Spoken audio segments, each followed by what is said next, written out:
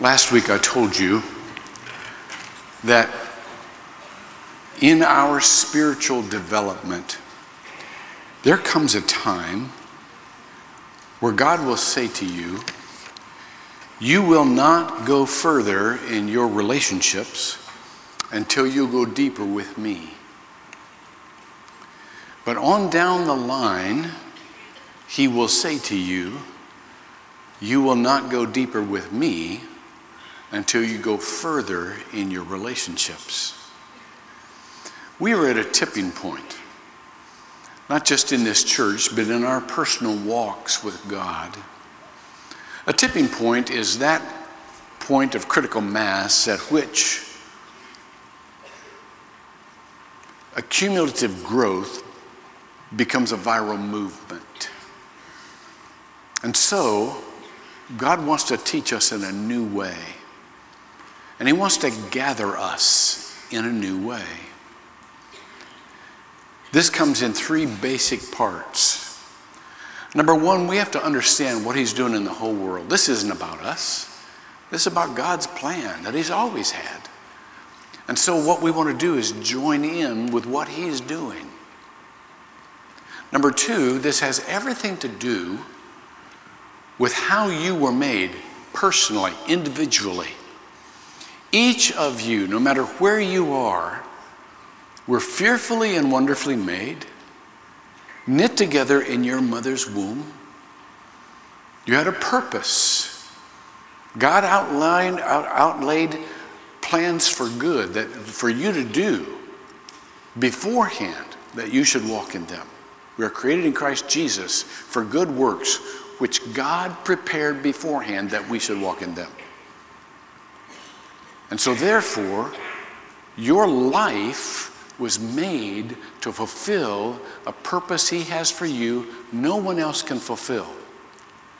And no one else can do without you. You are irreplaceable. All your days were ordained when there was not yet as one of them. Now, how do you connect that very personal life? Which, by the way, I'm going to be preaching next week on you, personally. So you don't want to miss that. If you miss next week's sermon, you will not know what I've told everybody about you. Just about you. How do you connect that with what God's doing in the whole world? Because that's what we were made for. There is an irrevocable, indivisible, inextricable connection between what God made us personally for and what he wants to do in all the world. So therefore, there's a middle ground. I'm going to talk about it. There's a step that none of us can miss, but we have to choose to take it. And it has everything to do with the relationships that we don't have yet, the relationships we still need to develop. Remember, you won't go any deeper with me until you go farther in you won't go any farther in your relationships until you go deeper with me. You won't get any deeper with me until you go farther in your relationships. So let me just read you the challenge that God gives us all right? This is what differentiates us from the rest of the world. This is what it says. Joshua chapter 24, verse 14 and 15. Now therefore, fear the Lord and serve him in sincerity and truth, and put away the gods which your fathers served beyond the river in Egypt, and serve the Lord. If it is disagreeable in your sight to serve the Lord, choose for yourselves today whom you will serve, whether the gods which your fathers served, which were beyond the river, or the gods of the Amorites, in whose land you are living. In other words, God says, if you want to serve the cultural gods, you can do that. That's your choice. If you want other cultural values, you can do that. That's your choice. But you need to be cognizant that that's what you're doing. You need to choose that. Just say, okay, that's what I'm doing. But, this is Joshua's challenge, and that word means everything. But, in contrast, ain't where I'm going. But, as for me and my house, we will serve the Lord. Now, what do you need besides me? The house. Let me just ask you, who's your house? Who's your house? See, we were never meant to do this alone. We can only do this in a sustained and effective way if we have people around us who is our house, who is our spiritual family, who knows us, who walks with us. Who is your house, spiritually speaking? As for me and my house, I've told you for a very long time that God made us for relationship because God himself is a relationship. And he made us in his image. It says in Genesis chapter 1, verses 26 and 27. Then God, the Hebrew word is Elohim. Elohim is a plural word used in a singular sense. And then God said, let us, stop right there. Who can create? Only God. He wasn't talking to the angels. The angels can't create. Only God can create. Let us. There's a relationship there. Father, Son, and Holy Spirit. Let us. An indivisible relationship. None can be defined without the other. Let us make man in our image. And God created man in his own image, and in the image of God, he created him male and female. He created them. All of us, in order to come into that place for which God made us, that purpose for which God made us, need close spiritual relationships, indivisible. That's what we were made for. Now, I agree that some of us are introverts. I'm an introvert. So I don't need as many relationships, nor as often. Some of you extroverts just need, I got to talk with somebody. I got to get with somebody. Bless you. That's great. Good for you. But there isn't one of us who does not need to be loved. There is not one of us who does not need the affirmation and the confirmation of someone else who knows who made us. There's an African word, and Owusu, if I mispronounce this, I don't want to know about it until after the service, but an African word, Ubuntu. Ubuntu. And I realize it's also an operating system for you computer geeks, but let's just stick with the word for a minute. Ubuntu. It's a general term. It just means, generally, it means humanity. But in a sense, this is what it means. It means I will never know myself until I get closer to you, because only you can tell me about myself. That's what it means. Ubuntu. I will never know myself until I get closer to you, because only you can tell me about myself. I want you to think about this just for a minute. If you have people who are close to you and know you, tell you something about yourself, you tend to take it seriously. Things that you wouldn't take if you just told yourself. You can be self-affirming, everybody says, look in the mirror and tell yourself how great you are. That's fine, but it's you, And if you have to do that, you're not going to believe the person in the mirror in the first place. So this whole self-affirmation thing only works to a point. No, we were made for, listen to this term. I love this term. Intersubjective confirmation. Isn't that a great term? Oh, intersubjective confirmation. You know what that means? That means there's not an objective test in the world that can tell you who you are, and why you were made like you are. But if you get enough people who know you,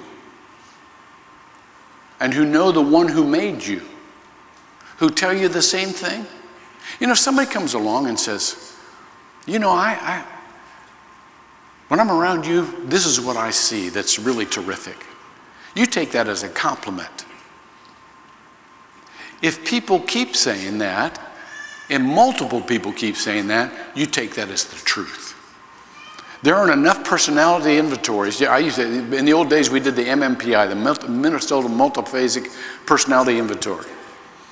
These days, they have different, the DISC test, and their spiritual gifts tests, and you can take those, and those are pretty good starts. Those are pretty good indicators as to what to look for.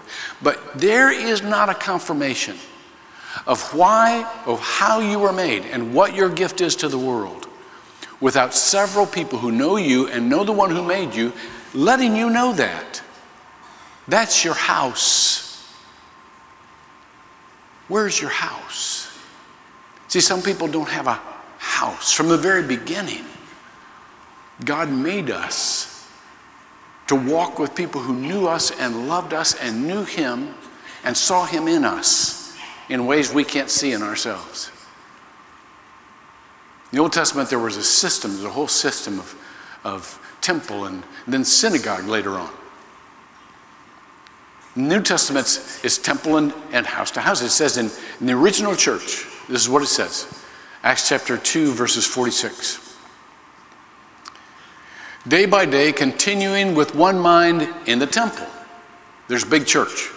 This is the temple, all right? Big church. Watch this. And breaking bread from house to house. There's your house. Those are the people who know you. Those are the people who will walk with you. Those are the people who hopefully you cannot define yourself without mentioning them, because they're so much a part of you and you're so much a part of them. Everybody needs that kind of intimacy. I want you to remember this. Intimacy plus time yields revelation. Intimacy plus time yields revelation. And so, the Bible says, as for me and my house, we don't do the great things just by ourselves. I've told you that you're irreplaceable. I told you that God wants the whole world to know what He has offered in Jesus Christ. But what I haven't been able to make clear up to this point is how crucial it is that we do that in groups of intimacy, common strategy, of sustaining and developing fellowship. A couple of weeks ago, I was in Minnesota for a National Association of Evangelicals board meeting. And Greg Page was with us. Greg Page is the CEO of Cargill. Cargill is the largest privately owned corporation in the United States. If it were publicly owned, it would rank above AT&T. That's how big this thing is. This guy's the CEO, evangelical Christian. And what Cargill does a lot of is try to address the problem of world hunger. And Greg Page said something that I don't think I'll ever forget. He said, we don't have a global problem. We have a multi-local problem. Think about that just for a minute. We don't have a global problem. We have a multi-local problem. In other words, we will never attack and solve the global problem as a united force. We will only solve it if people who know each other and trust each other and can get together and work with each other solve it in their region, in their locale. Could I say to you the same thing applies in spiritual victory, in spiritual advancement?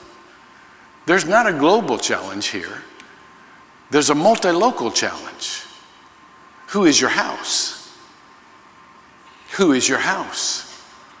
You see, we're all trying to cook up these giant strategy as to how to solve the world's problems. How does God solve the world's problems? Through relationships, healthy relationships. Last week I was with a friend of mine, Chris Seipel, in D.C. He's the CEO of Institute for Global Engagement that works a lot with the State Department. And he said this phrase. He said, when we were talking about the foreign policy and strategies and all that kind of stuff, he said this: relationships reveal strategy. Relationships reveal strategy. How do you proceed? You'll figure it out as you talk about it together.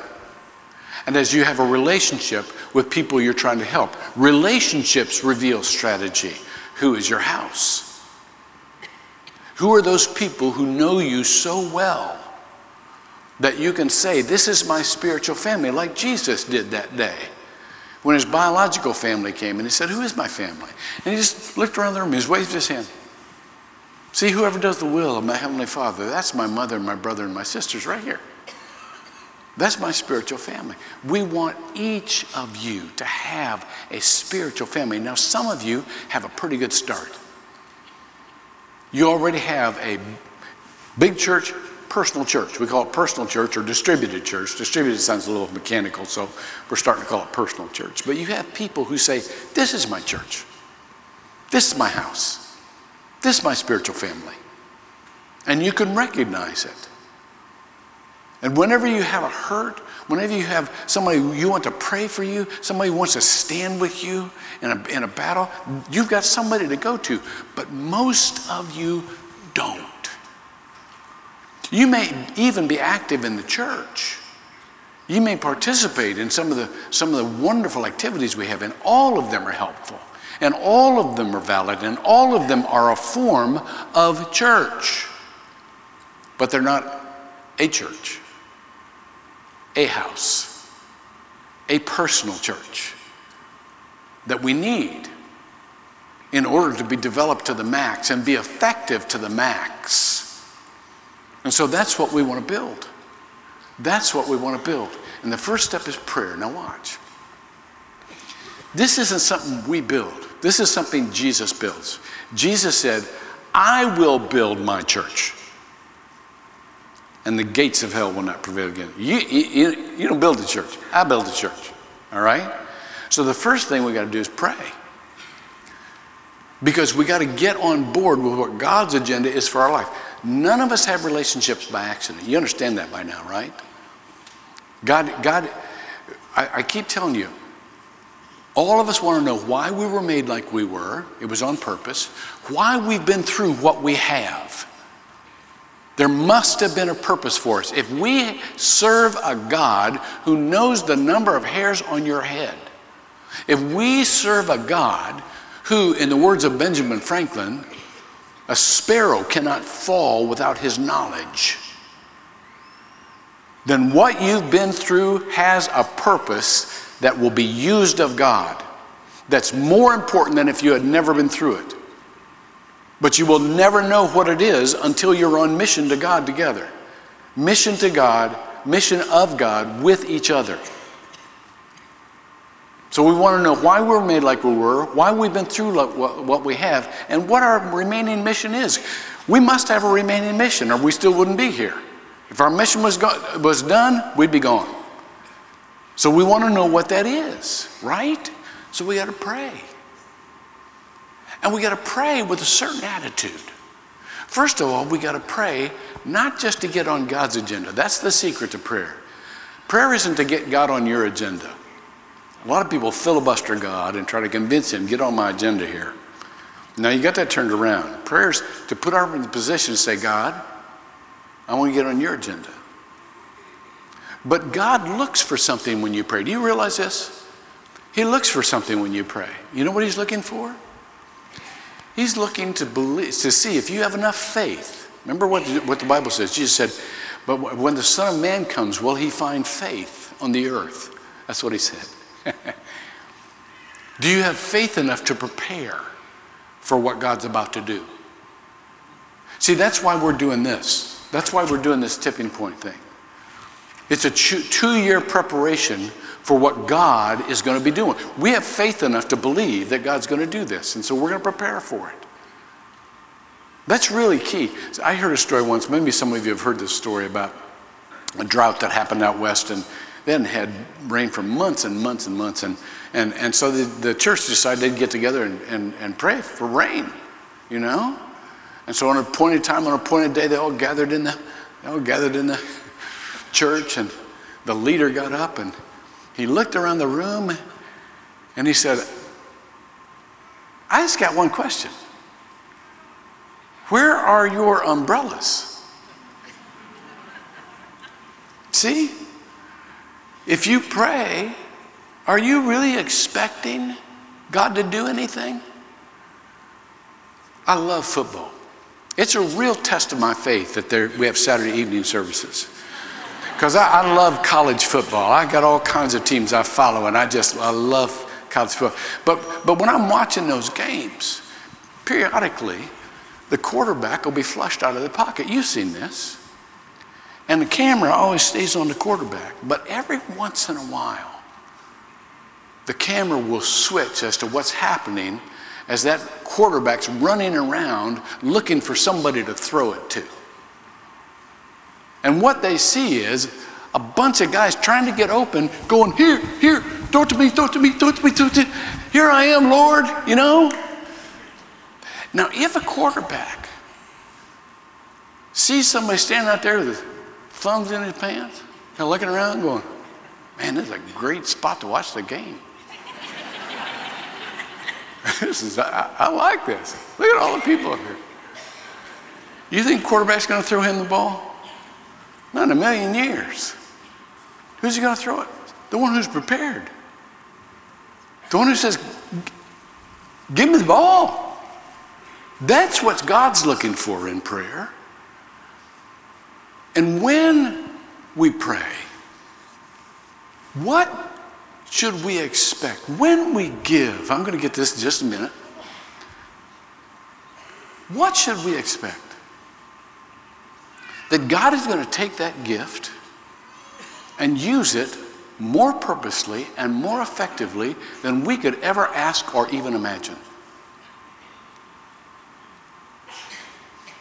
A few years ago, one of the ladies in the church, her name was Cheryl, told me about a story of her grandfather.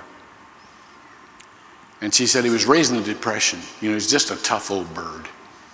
And to this day, he didn't have much money, you know, and he was kind of frugal, a little bit stingy, you know, kind of guarded his stuff. You know, if you went through the Depression, that's part of, you know. Well, he belonged to his church, and he had been having trouble with his eyes. And, you know, as older people just have eye problems. And so back in that day, you went to the doctor and got some glasses. And so he saved, and he got enough money for examination and glasses. And so he got these glasses, he put them on, and he could see fine, but they didn't, you know, the first time you put on glasses or to wear glasses, they don't feel normal. So you just keep taking them off, you know. And so that's what he'd do, just take them off, put them in the pocket, and put them back on. So the church said, hey, we're packing some crates for China. Come on, help us pack, you know, because the guy loved to work. You know, he was just a work guy. So, okay. So he goes over and he's packing this stuff in the crates, and he's taking his glasses and putting them in his pocket and putting them back on and putting them in his pocket. Well, they sealed up all the crates, you know, at the end of the day, and checked his pocket, no glasses. So they look all around. Can't find his glasses. Well, he's a little ticked off at God. Got to be honest with you. Just a little ticked off. Had a little argument, you know. God, I worked so hard for the money for these glasses. I can't even believe that I don't have the glasses. We can't find my glasses. Months later, true story, they get a letter from the missionary to whom they sent these crates. He said, I cannot thank you enough for all of the supplies you sent, especially for the glasses. He said, let me tell you what happened. Just a short time before these crates arrived, the communists came in, and they either took or destroyed everything we had, including my glasses. And he said, when I saw that one pair of glasses, And I put them on, and they fit me perfectly. And they were exactly my prescription. I knew that God had given me a gift. Cheryl said when that letter was read in church, she looked over at her grandfather, and these big tears are coming down his cheeks. You know, I know sometimes we give away stuff we need. But you know, don't you, that God gave it to you because someone else needs it even more?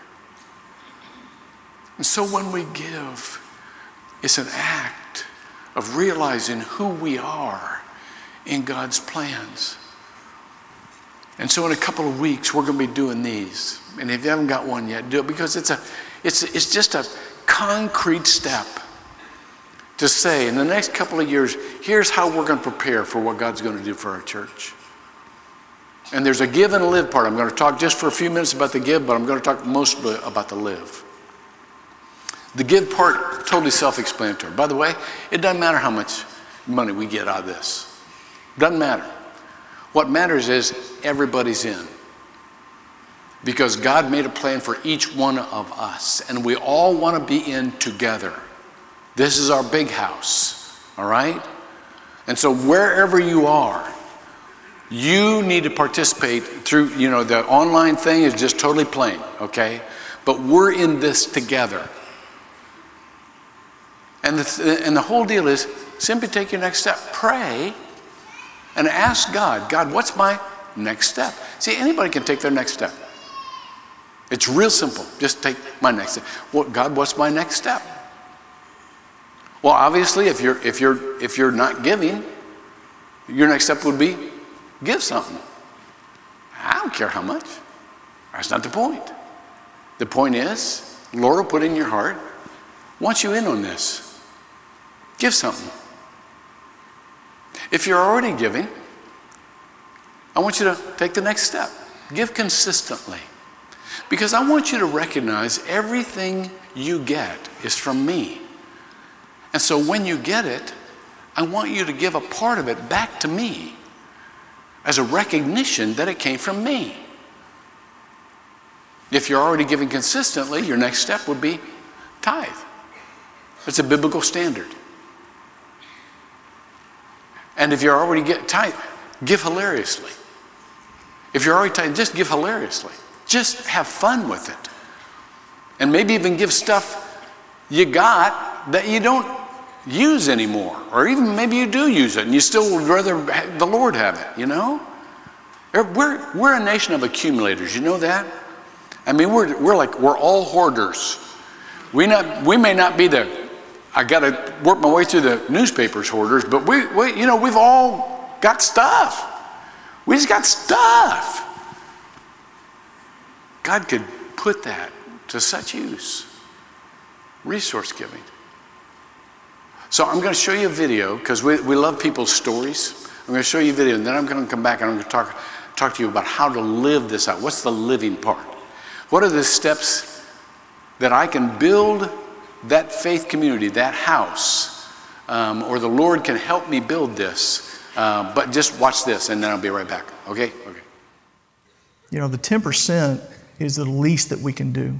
It's the 90%, He just allows us to manage and be stewards over. But the reality is 100% of it's His anyway.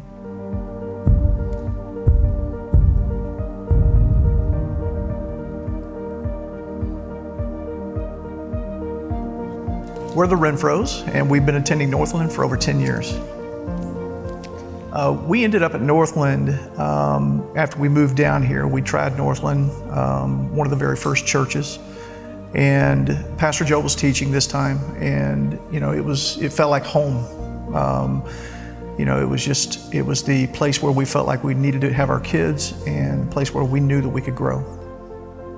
My father had actually retired at a very early age due to disability. He had health issues, and so when I was 11 years old, we basically lived on Social Security income. Money was very, very tight. As my dad continued to tithe through that period of time, we also learned from him and through Scripture and church that God takes care of us, even when we are, it's very difficult times. And given that 10%, the reality is it's all His anyway. Growing up, I was raised in a very strict Christian home.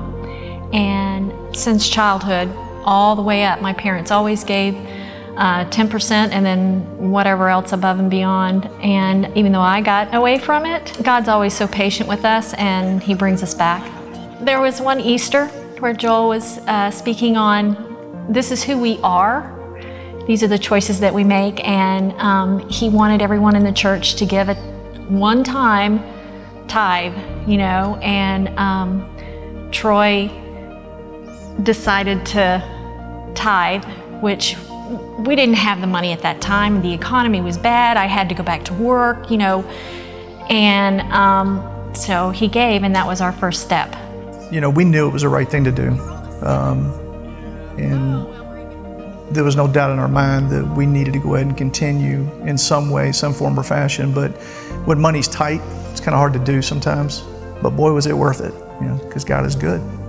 We've recently had the opportunity to move with kids going off to college, et cetera. We've been able to downsize. And in that process, we've found that, we've got some extra stuff. And so when we heard about, the ability to give that to the church and be able to utilize that money to be able to further the kingdom, what could be better?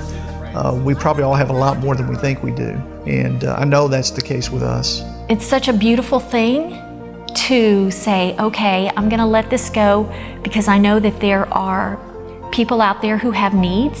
And there was a time I was shopping and I had these clothes across my arm and I was intent on buying those, and I felt the Spirit say, no, put it back and give it to me. And so I put everything down and I called Troy on the way home and I said, I want you to go online and take this amount of money and give it to the church because I want to give to Jesus. It's not about the money. It's about faithfulness. It's about who He is and how He provides for us when we don't have anything.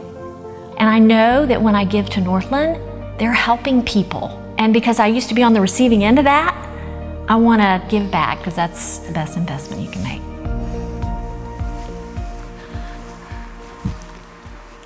What game was that we were playing? That occurred to me. That looked like a lot of fun. I want to get that game. But the larger point is this. Do you want God to speak to you? That's a big question. Pray and listen, and He will. But beyond the giving part, we pray, give, and live. Now, this is the coming to the point of the sermon.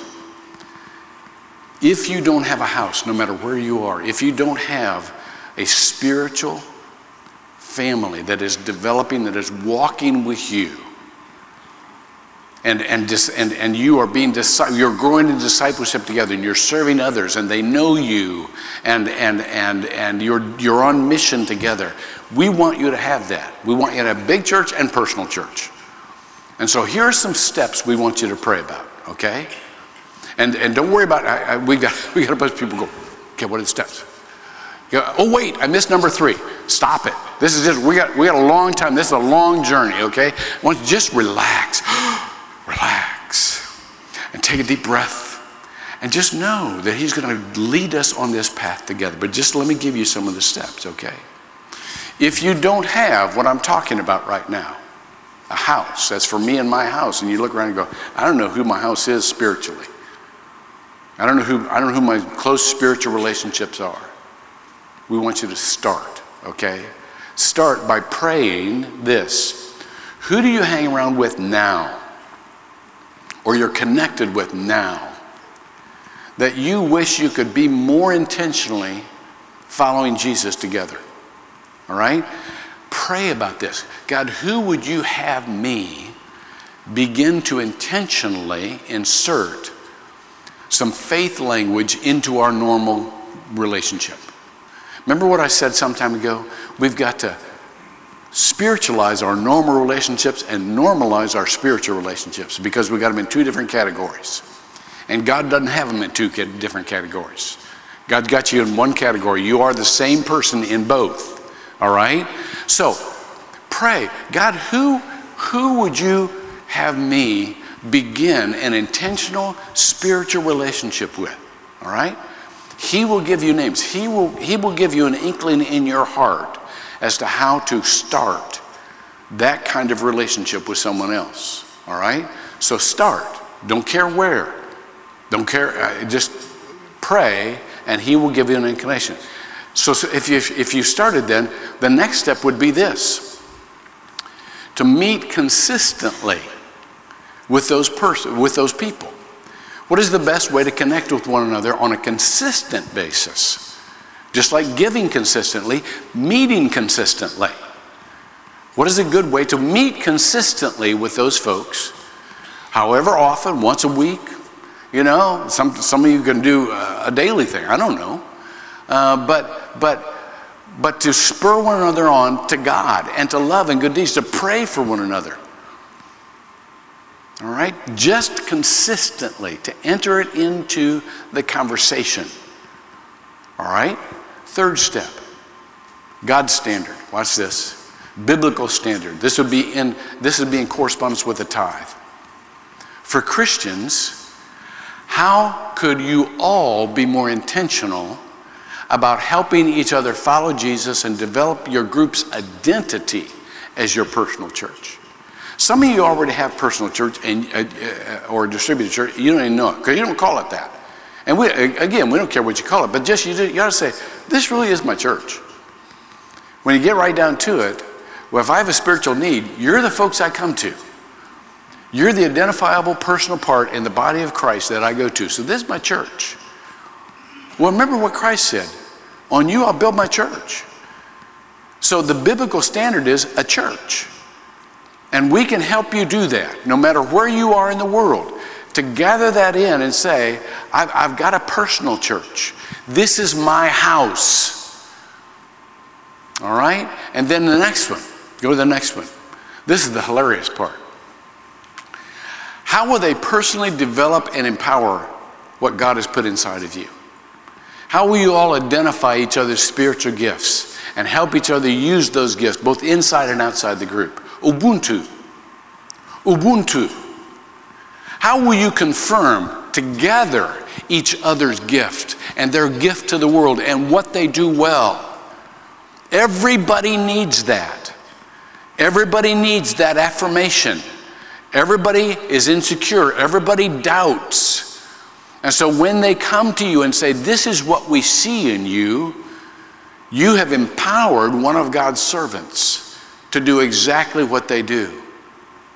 All right? Let's go a little bit further. Again, don't worry about writing these down. They'll be on the website and we'll keep talking about it. Go to the next one. So together, who could you invite in? Who could you invite in?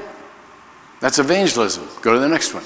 Together, what are the things that you could all do to develop and deepen your relationships outside your main connecting time? That is, on mission together.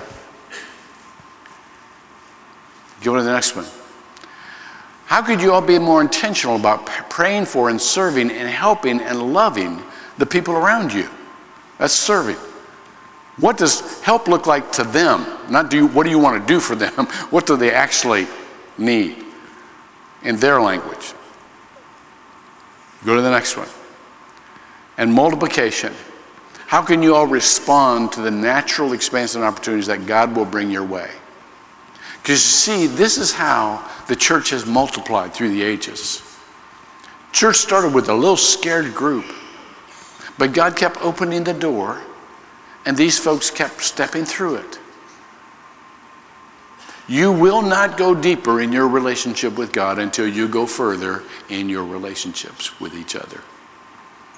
So that's my challenge. That's what's important for us to consider in these next couple of weeks, no matter where we are in the world. And for these cards that you will get, let me just remind you how important it is to make, when it says, choose you this day, how important that is as physical people to actually do something, to write it down. Now, by the way, we're not attorneys. We're not. This is just to the Lord. But doing this together, on a couple of weeks from now, we'll be bringing that down here, I think. I'll get back to you on that. But there'll be some act that you can say, me and my house are in. You know, if you're a single person, me is in. And just like the physical act of standing up or responding to Christ, and you can name the date, you need to be able to name the date when you said, God, I want to be a part of what you're doing all over the world and discovering why you made me like this. And discovering why I've been through what I've been through. And discovering the mission you have yet for me to do. Give me people who surround me, who will help me understand, who will help me act. Will you stand and let me pray for us?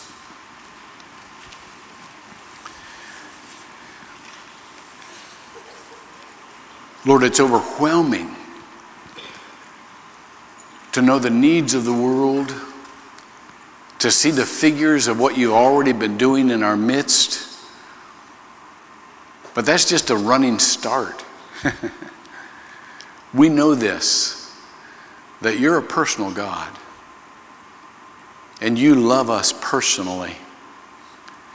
And you want us to feel that love in the relationships with which you surround us. So help us to gather in our house, to have a multi-local approach to a global opportunity. Help us to have relationships that can activate your word and your plan in our lives. Take these words and apply them to our minds that we might not grow shallow, and apply them to our hearts that we may not grow cold, and apply them to our feet that we might be doers of the word and not hearers only. In Jesus' name, amen. If you're in this room, before you go this morning, let me remind you, we have a prayer team up front. You need to pray about anything, they're in. They're here with you. This is your church family. If you want to go to the hub, we have child sponsorships right out in front of the hub. Becky and I have several children in different parts of the world, and they need you. And so if you want to adopt a child and provide for a child, then that would be appreciated. Tipping brochures and commitment cards are in the foyer. Pick those up. November issue of The Respond is here. Online ministers, Bill Gary, Nathan Clark, yada, yada, yada. Love you. See you next week. Don't forget the sermon next week. It's about you personally. Amen.